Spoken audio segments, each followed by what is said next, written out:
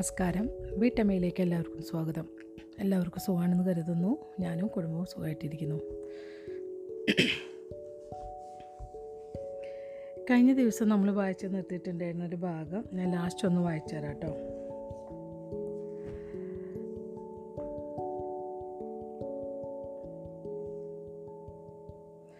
പൊന്നി സംശയിച്ചു, ഹനുമാൻ എങ്ങനെ ഇവിടെ വന്നു?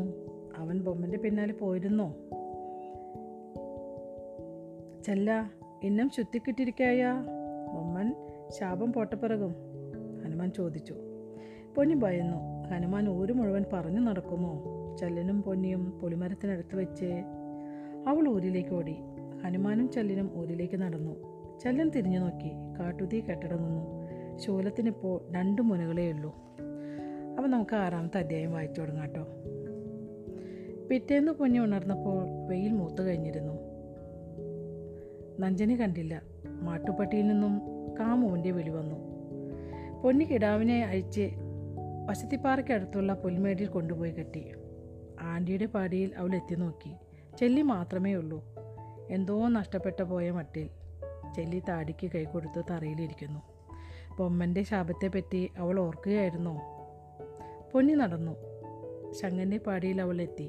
മാഷി കോറക്കഞ്ഞി കുടിച്ചുകൊണ്ടിരിക്കുകയാണ്. ശങ്കനെയും കുന്തിയെയും കണ്ടില്ല. ശങ്കനെങ്കേ? കാട്ടിലെ. കുന്തി? അമ്മ പുഴയിലെ, മാഷി പറഞ്ഞു. കഞ്ചി കുടിക്കറയാ? പൊന്നി കുശലം ചോദിച്ചു. ആമാ വേണുമാ? വേണ്ട, ഒക്കാരെ. പൊന്നി അകത്ത് കയറിയിരുന്നു. കുറേ നേരത്തേക്ക് മാഷി ഒന്നും പറഞ്ഞില്ല. ഏൻ പേശലേ? എനിക്ക് ഭയമായിരിക്കു പൊന്നി. ഏൻ ബൊമ്മൻ ശാപം പോട്ടാനേ? നീ ഏൻ ഭയപ്പെടറേ? മാച്ചി പറഞ്ഞ മറുപടി കേട്ടപ്പോൾ പൊന്നിക്ക് സഹതാപം തോന്നി. ചെല്ലനെ ഏറ്റവും നഷ്ടപ്പെട്ടത് കൈവിട്ടു പോകും, നശിക്കും. അവൻ സ്വാർത്ഥനാണ്, തൻകാര്യം നോക്കുന്നവനാണ്. അവന് ഏറ്റവും ഇഷ്ടം അവനെ തന്നെയാണ്. അപ്പോൾ ശിവരാത്രിക്ക് മുമ്പ് അവനെ വിട്ടുപോകുന്നത് അവൻ്റെ ജീവനായിരിക്കും. അവൻ മരിക്കും.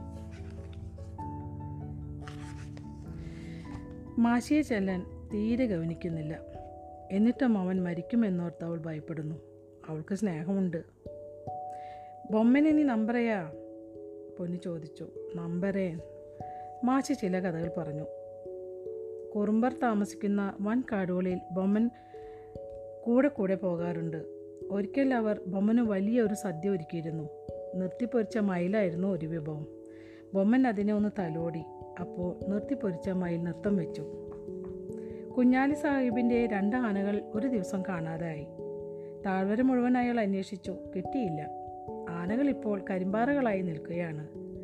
ഗലസിയൂരിനടുത്തുള്ള തേക്കിൻ കാടുകളിൽ ഇപ്പോൾ അവയെ കാണാം. കുഞ്ഞാലി സാഹിബിനോട് ബൊമ്മൻ 5 രൂപ കടം ചോദിച്ചു. കിട്ടിയില്ല. ആ ദേഷ്യം വെച്ച് കൊണ്ടാണ് ആനകളെ കരിമ്പാറകളാക്കിയത്. പൊട്ടിക്കലൂരിൽ ഒരു മുടുകൻ മരിച്ചു. ബൊമ്മൻ അവിടെ എത്താനിടയായി. മന്ത്രം ചെയ്തു. ചത്ത മുടുകൻ്റെ മൂക്കിലൂതി. മുടുകൻ വീണ്ടും ജീവിച്ചു. പിറ്റേന്ന് അതേ സമയത്ത് വീണ്ടും മരിച്ചു. ഇതെല്ലാം നശമാ? നശം താൻ, മാഷി പറഞ്ഞു. മുത്തിക്കുളത്തിൻ്റെ രഹസ്യങ്ങൾ അറിയാവുന്നവനല്ലേ ബൊമ്മൻ? മല്ലീശ്വരനും ഭൂതങ്ങളും അവൻ്റെ വരുതി വിട്ട് നടക്കുകയില്ല. ഊരിലെ കരിദൈവത്തെക്കാൾ ബൊമ്മന് ശക്തിയുണ്ട്. കരിദൈവത്തേക്കാൾ ശക്തിയുണ്ടോ? ഓരോ ഊരിനും അതിൻ്റേതായ ദൈവങ്ങളുണ്ട്. കരിദൈവം മല്ലീശ്വരൻ താഴ്വരയുടെ ആകെ ഭാഗതയും നിർണ്ണയിക്കുന്നു. കരിദൈവങ്ങൾ ഓരോ ഊരിൻ്റെയും ക്ഷേമം നോക്കുന്നു. അവർ കുട്ടി ദൈവങ്ങളാണ്. മൂപ്പൻ്റെ പാടിയിൽ ഒരു വലിയ മൺചാറ വെച്ചിരിക്കുന്നു. അതിലാണ് കരിദൈവത്തിൻ്റെ അധിവാസം. കരിദൈവത്തേക്കാൾ ബൊമ്മന് ശക്തിയുണ്ടെന്ന് മാഷി വാദിച്ചു. കരിദൈവങ്ങൾ മല്ലീശ്വരൻ്റെ കിങ്കരന്മാരാണ്. ഭൂതഗണങ്ങളെപ്പോലെ മല്ലീശ്വരൻ ബൊമ്മൻ്റെ പിടിയിലാണ്. അപ്പോൾ പിന്നെ? പൊന്നി ചിന്താധീനയായി. അരക്കുറിശി പൂരത്തിൽ വെച്ച് മാരൻ അവളെ കൈക്കുപിടിച്ചു. തിരക്കിലൂടെ കൊണ്ടുപോയ കാര്യം അവൾ ഓർമ്മിച്ചു. അത് മല്ലീശ്വരൻ കണ്ടു കാണുമോ? ഇരുളനെ മോഹിക്കുന്നത് ആചാരത്തിനെതിരല്ലേ?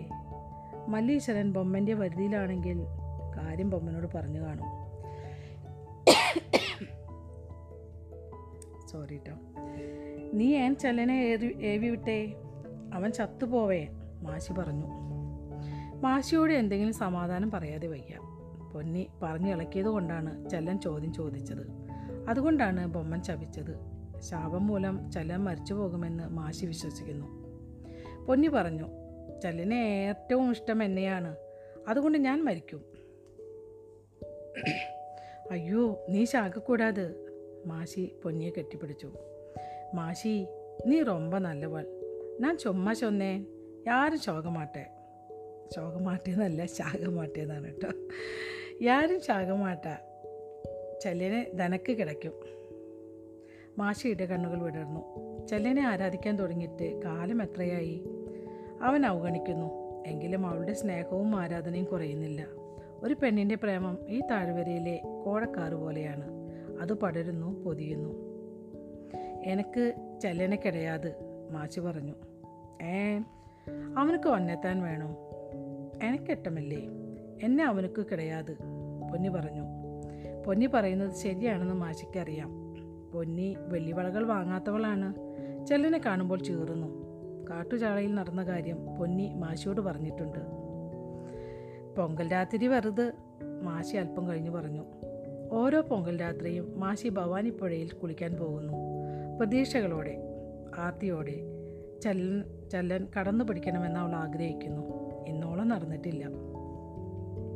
പൊങ്കൽ രാത്രി വെറുതെ, പൊന്നി ആവർത്തിച്ചു. നീ വരുവേ? വരുവേ. മാഷിക്ക് അത്ഭുതം തോന്നി. മുമ്പൊരിക്കലും പൊന്നി പൊങ്കൽ രാത്രികളിൽ കുളിക്കാൻ വന്നിട്ടില്ല. ചെല്ലനെ അവസരം നൽകരുതെന്ന് അവൾ നിഷ്കർഷിച്ചു പോന്നു. ഇത്തവണ വരുമെന്നാണ് പറയുന്നത്. എന്തുകൊണ്ട്? പൊന്നി തുടർന്നു. അവനെ ഭയന്നു താൻ കുളിക്കലേന്ന് ചെല്ലൻ നമ്പറാൻ. എനിക്കെന്നാ ഭയം? അത് അവനക്ക് തെരിയട്ടോ. ഒന്നെ വന്ന് പിടിച്ച അവൻ മോറം മൊന്തി പൊളിച്ചിടുവേൻ. വന്ന് പിടികൂടിയാൽ അവൻ്റെ മുഖം മാന്തി പൊളിക്കും. പൊങ്കൽ രാത്രിയിൽ അവിവാഹിതയായ ഒരു പെണ്ണും തന്നെ കടന്നു പിടിച്ച പുരുഷനെ ധിക്കരിച്ചിട്ടില്ല ഇന്നോളം.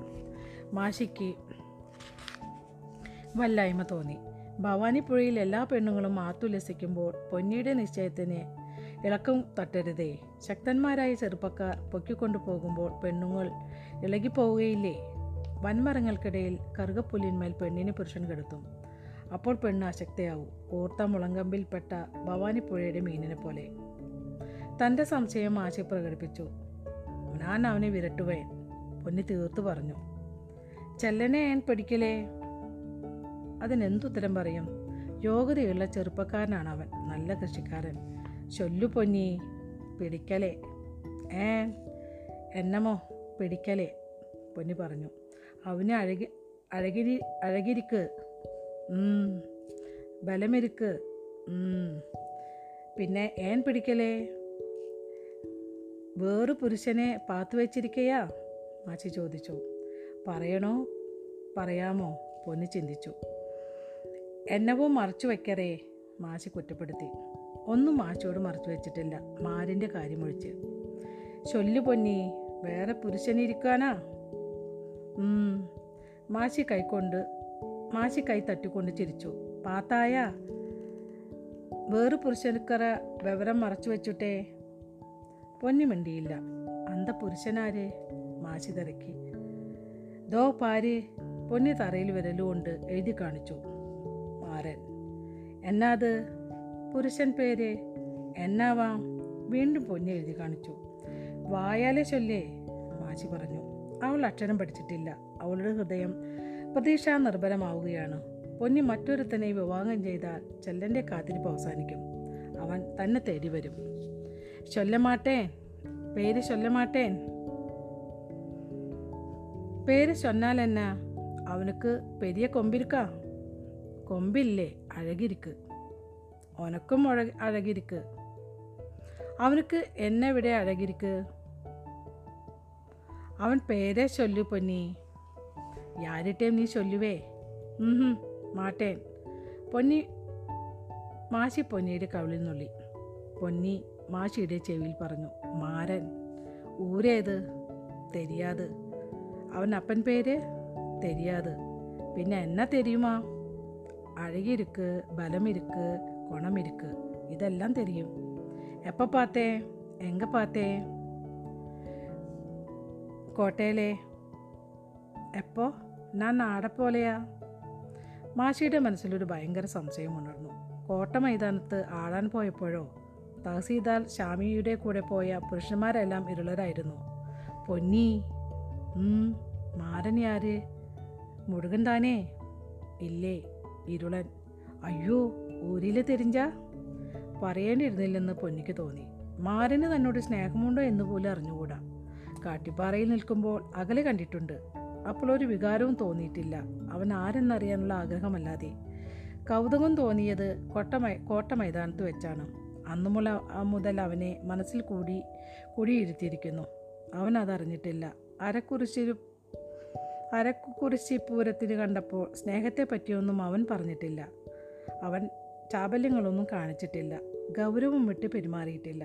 അവൻ തന്നെ തേടി വന്നിട്ടില്ല. സ്നേഹമുള്ളവനാണെങ്കിൽ ഇതിനകം തേടി വരികയില്ലേ? ഒരുപക്ഷെ സുന്ദരിയായ ഏതെങ്കിലും വിരള പെൺകൊടി അവൻ്റെ ഹൃദയം കവർന്നിരിക്കാം. താൻ സ്വപ്നം കാണുകയാണ്. അടിസ്ഥാനമില്ലാതെ മോഹം വെച്ച് പുലർത്തുകയാണ്. ഇപ്പോൾ മാഷി അറിഞ്ഞിരിക്കുന്നു, എതിർക്കുന്നു. ഇതെങ്ങനെയെങ്കിലും ഊരിലറിയും. എന്നെങ്കിലും എല്ലാവരും എതിർക്കും. ഇരുളനെ സ്നേഹിക്കുന്നത് മുറയല്ല. ഒരു മുടുകപ്പെണ്ണും അങ്ങനെ സ്നേഹിച്ചിട്ടില്ല. മുറ തെറ്റി നടന്നാൽ മല്ലീശ്വരൻ കോപിക്കും. യാരിട്ടേയും ചൊല്ലാതെ, പൊന്നി അപേക്ഷിച്ചു. മാട്ടേൻ, ആന അവനെ മറന്നൂട്, മാഷി പറഞ്ഞു. മറക്ക മുടിയല്ലേ മാഷി? ഉനക്ക് ചെല്ലനെ മറക്ക മുടിയുമാ? മാഷി ഒന്നും മിണ്ടിയില്ല. പെട്ടെന്ന് പൊന്നിക്കൊരു ആശയം തോന്നി. ചെല്ലനെ നിർബന്ധിക്കാൻ ഒരു മാർഗമുണ്ട്, ഒരു ആചാരമുണ്ട്. സ്നേഹിക്കുന്ന യുവാവിൻ്റെ പാടിയിൽ സ്വന്തം ചേലയിൽ നിന്നും ഒരു തുണ്ടം തുണി കീറി പെണ്ണിന് കെട്ടിത്തൂക്കാം. ആ തുണ്ടം കാണുമ്പോൾ പ്രേമകഥ ഊര് മുഴുവൻ അറിയും. അതിനെ തുടർന്ന് രണ്ടിലൊരു കാര്യം നടക്കണം. നടന്നേ തീരൂ. യുവാവ് പെണ്ണിനെ വിവാഹം ചെയ്യണം. അല്ലെങ്കിൽ എന്തുകൊണ്ട് വിവാഹം ചെയ്യുന്നില്ലെന്ന് ഒരു ഊരുകൂട്ടത്തിൻ്റെ മുന്നിൽ ബോധ്യം വരത്തക്ക വിധം വിശദീകരിക്കണം. മാഷി, നീ ഒന്ന് ചെയ്യേ. എന്നാത്? പൊന്നി ചേലത്തുണ്ടം കെട്ടണമെന്ന് പറഞ്ഞു. മാഷി നിഷേധഭാവത്തിൽ തലയാട്ടി. അങ്ങനെയൊരു ആചാരമുണ്ട്, ശരി തന്നെ. പക്ഷേ ഈ ഊരിൽ അടുത്ത കാലത്തെങ്ങും ഒരു പെണ്ണും ചേലത്തുണ്ടം കെട്ടിയിട്ടില്ല. അത് അറ്റ കൈയാണ്. അങ്ങനെ ചേലത്തുണ്ടം കെട്ടിയാൽ തന്നെ ചെല്ലന് കിട്ടുമെന്ന് എന്താണ് ഉറപ്പ്? യോജിച്ച് പാര്. പൊന്നി എഴുന്നേറ്റു. അവൾ കാട്ടിപ്പാറയിലേക്ക് നടന്നു. പാറയിലിരുന്നു കൊണ്ട് പൊന്നി മല്ലീശ്വരൻ മുടിയിലേക്ക് നോക്കി. മുടുകരും ഇരുളരും തമ്മിൽ കല്യാണം കഴിക്കരുതെന്ന് നിശ്ചയിച്ചത് ആരാണ്? അറിഞ്ഞുകൂടാ. എങ്കിലും അതാണ് ആചാരം. താഴ്വരയുണ്ടായ കാലം മുതൽ അങ്ങനെയായിരിക്കാം. ഷാമിമാർക്കും ആചാരങ്ങളില്ലേ? ചെട്ടിയാരാണ് അധികാരി. അയാളുടെ മകനും ഡ്രൈവർ മമ്മദിൻ്റെ മകളും തമ്മിൽ വിവാഹം ചെയ്യാമോ? പാടില്ല. അതും ഒരാചാരമാണ്. ഷാമിമാരുടെ ആചാരങ്ങൾ നിശ്ചയിച്ചതാരാണ്? അറിഞ്ഞുകൂടാ. മല്ലീശ്വരൻ എല്ലാം കാണുന്നു. 3 കണ്ണുള്ളവനാണ്. ഒന്നും മറച്ചു വയ്ക്കാൻ ഒക്കുകയില്ല. ഒരു ഇരുളനെ പറ്റി ചിന്തിച്ചുകൊണ്ട് ഈ പാറപ്പുറത്ത് ഒരു മുടുകപ്പെണ്ണിരിക്കുകയാണെന്ന് മല്ലീശ്വരൻ അറിയാം. ദേഷ്യപ്പെടുമോ? ഒശത്തിപ്പാറ ഞെരങ്ങിയത് എന്തുകൊണ്ടാണ്? ദഹിപ്പിച്ചു കളയുമോ? നെറ്റിയിലുള്ള 3ാമത്തെ കണ്ണു തുറന്നാൽ തീ പറക്കുമെന്നാണ് പറയുന്നത്. ശിവരാത്രിക്ക് അബ്ബന്നൂർ ഊരിലെ മൂപ്പൻ മല്ലീശ്വരൻ മുടിയിൽ ഒരു വലിയ നെയ്ത്തിരി കത്തിക്കാറുണ്ട്. ഒരു തീപ്പന്തം പോലെ അത് കത്തും. എവിടെ നിന്ന് നോക്കിയാലും അത് കാണാം. ആ തീപ്പന്തത്തേക്കാൾ 1000 മടങ്ങ് പ്രകാശമുള്ളതായിരിക്കും മല്ലീശ്വരൻ്റെ 3ാമത്തെ കണ്ണ്. അങ്ങനെയൊക്കെ ചിന്തിച്ചപ്പോൾ പൊന്നിക്ക് ഭയം തോന്നി. അവൾ കണ്ണടച്ചു പിടിച്ചു. മല്ലീശ്വര, ഞാൻ മാരനെ നനപ്പത് തപ്പാനാ, അടയാളം കാട്ട്, അവൾ പെറുപുറത്തു. കണ്ണു തുറന്നപ്പോൾ മല്ലീശ്വരൻ മുടി പഴയ മട്ടിൽ തന്നെ നിൽക്കുന്നു. അടയാളങ്ങളൊന്നും കാണാനില്ല. മല്ലീശ്വരൻ നല്ലവനാണ്. കോപിച്ചിട്ടില്ല. കോപിച്ചിരുന്നെങ്കിൽ അടയാളം കണ്ടേനെ. കത്തുന്ന ശൂലം കാണിച്ച ദൈവമല്ലേ. ബൊമ്മനെ എല്ലാം അറിയാൻ കഴിയുമോ? ചത്ത മുടുകനെ ജീവിപ്പിച്ചവനാണ്. ആനകളെ കരിമ്പാറകളാക്കിയവനാണ്. പക്ഷേ മല്ലീശ്വരന് കോപമില്ലല്ലോ. അതുകൊണ്ട് ബൊമ്മനും കോപിക്കയില്ല. ബൊമ്മൻ കോപിച്ചാൽ തന്നെ എന്ത്? മല്ലീശ്വരൻ്റെ ഇഷ്ടമുള്ളിടത്തോളം കാലം ഒന്നും സംഭവിക്കയില്ല. വിരിഞ്ഞ മാറുള്ള ആ ബലിഷ്ഠനായ ഇരുള യുവാവിനെ പറ്റി ചിന്തിച്ചുകൊണ്ട് അവൾ വളരെ നേരം കാട്ടിപ്പാറയിലിരുന്നു. ശ്യാമിമാരെ പോലെ തലമുടി നീളം കുറച്ച് വെട്ടിയിട്ടുള്ള സുന്ദരൻ. അപ്പം നമ്മുടെ ഈ അധ്യായം ഇവിടെ അവസാനിച്ചിരിക്കുകയാണ് കേട്ടോ. അടുത്ത അധ്യായം ഞാൻ അടുത്ത ദിവസം വായിച്ചു തരാം. ഇതുവരെ ക്ഷമയോടെ കഥ കേട്ടുകൊണ്ടിരുന്ന എൻ്റെ എല്ലാ നല്ല സുഹൃത്തുക്കളും നന്ദി, നമസ്കാരം.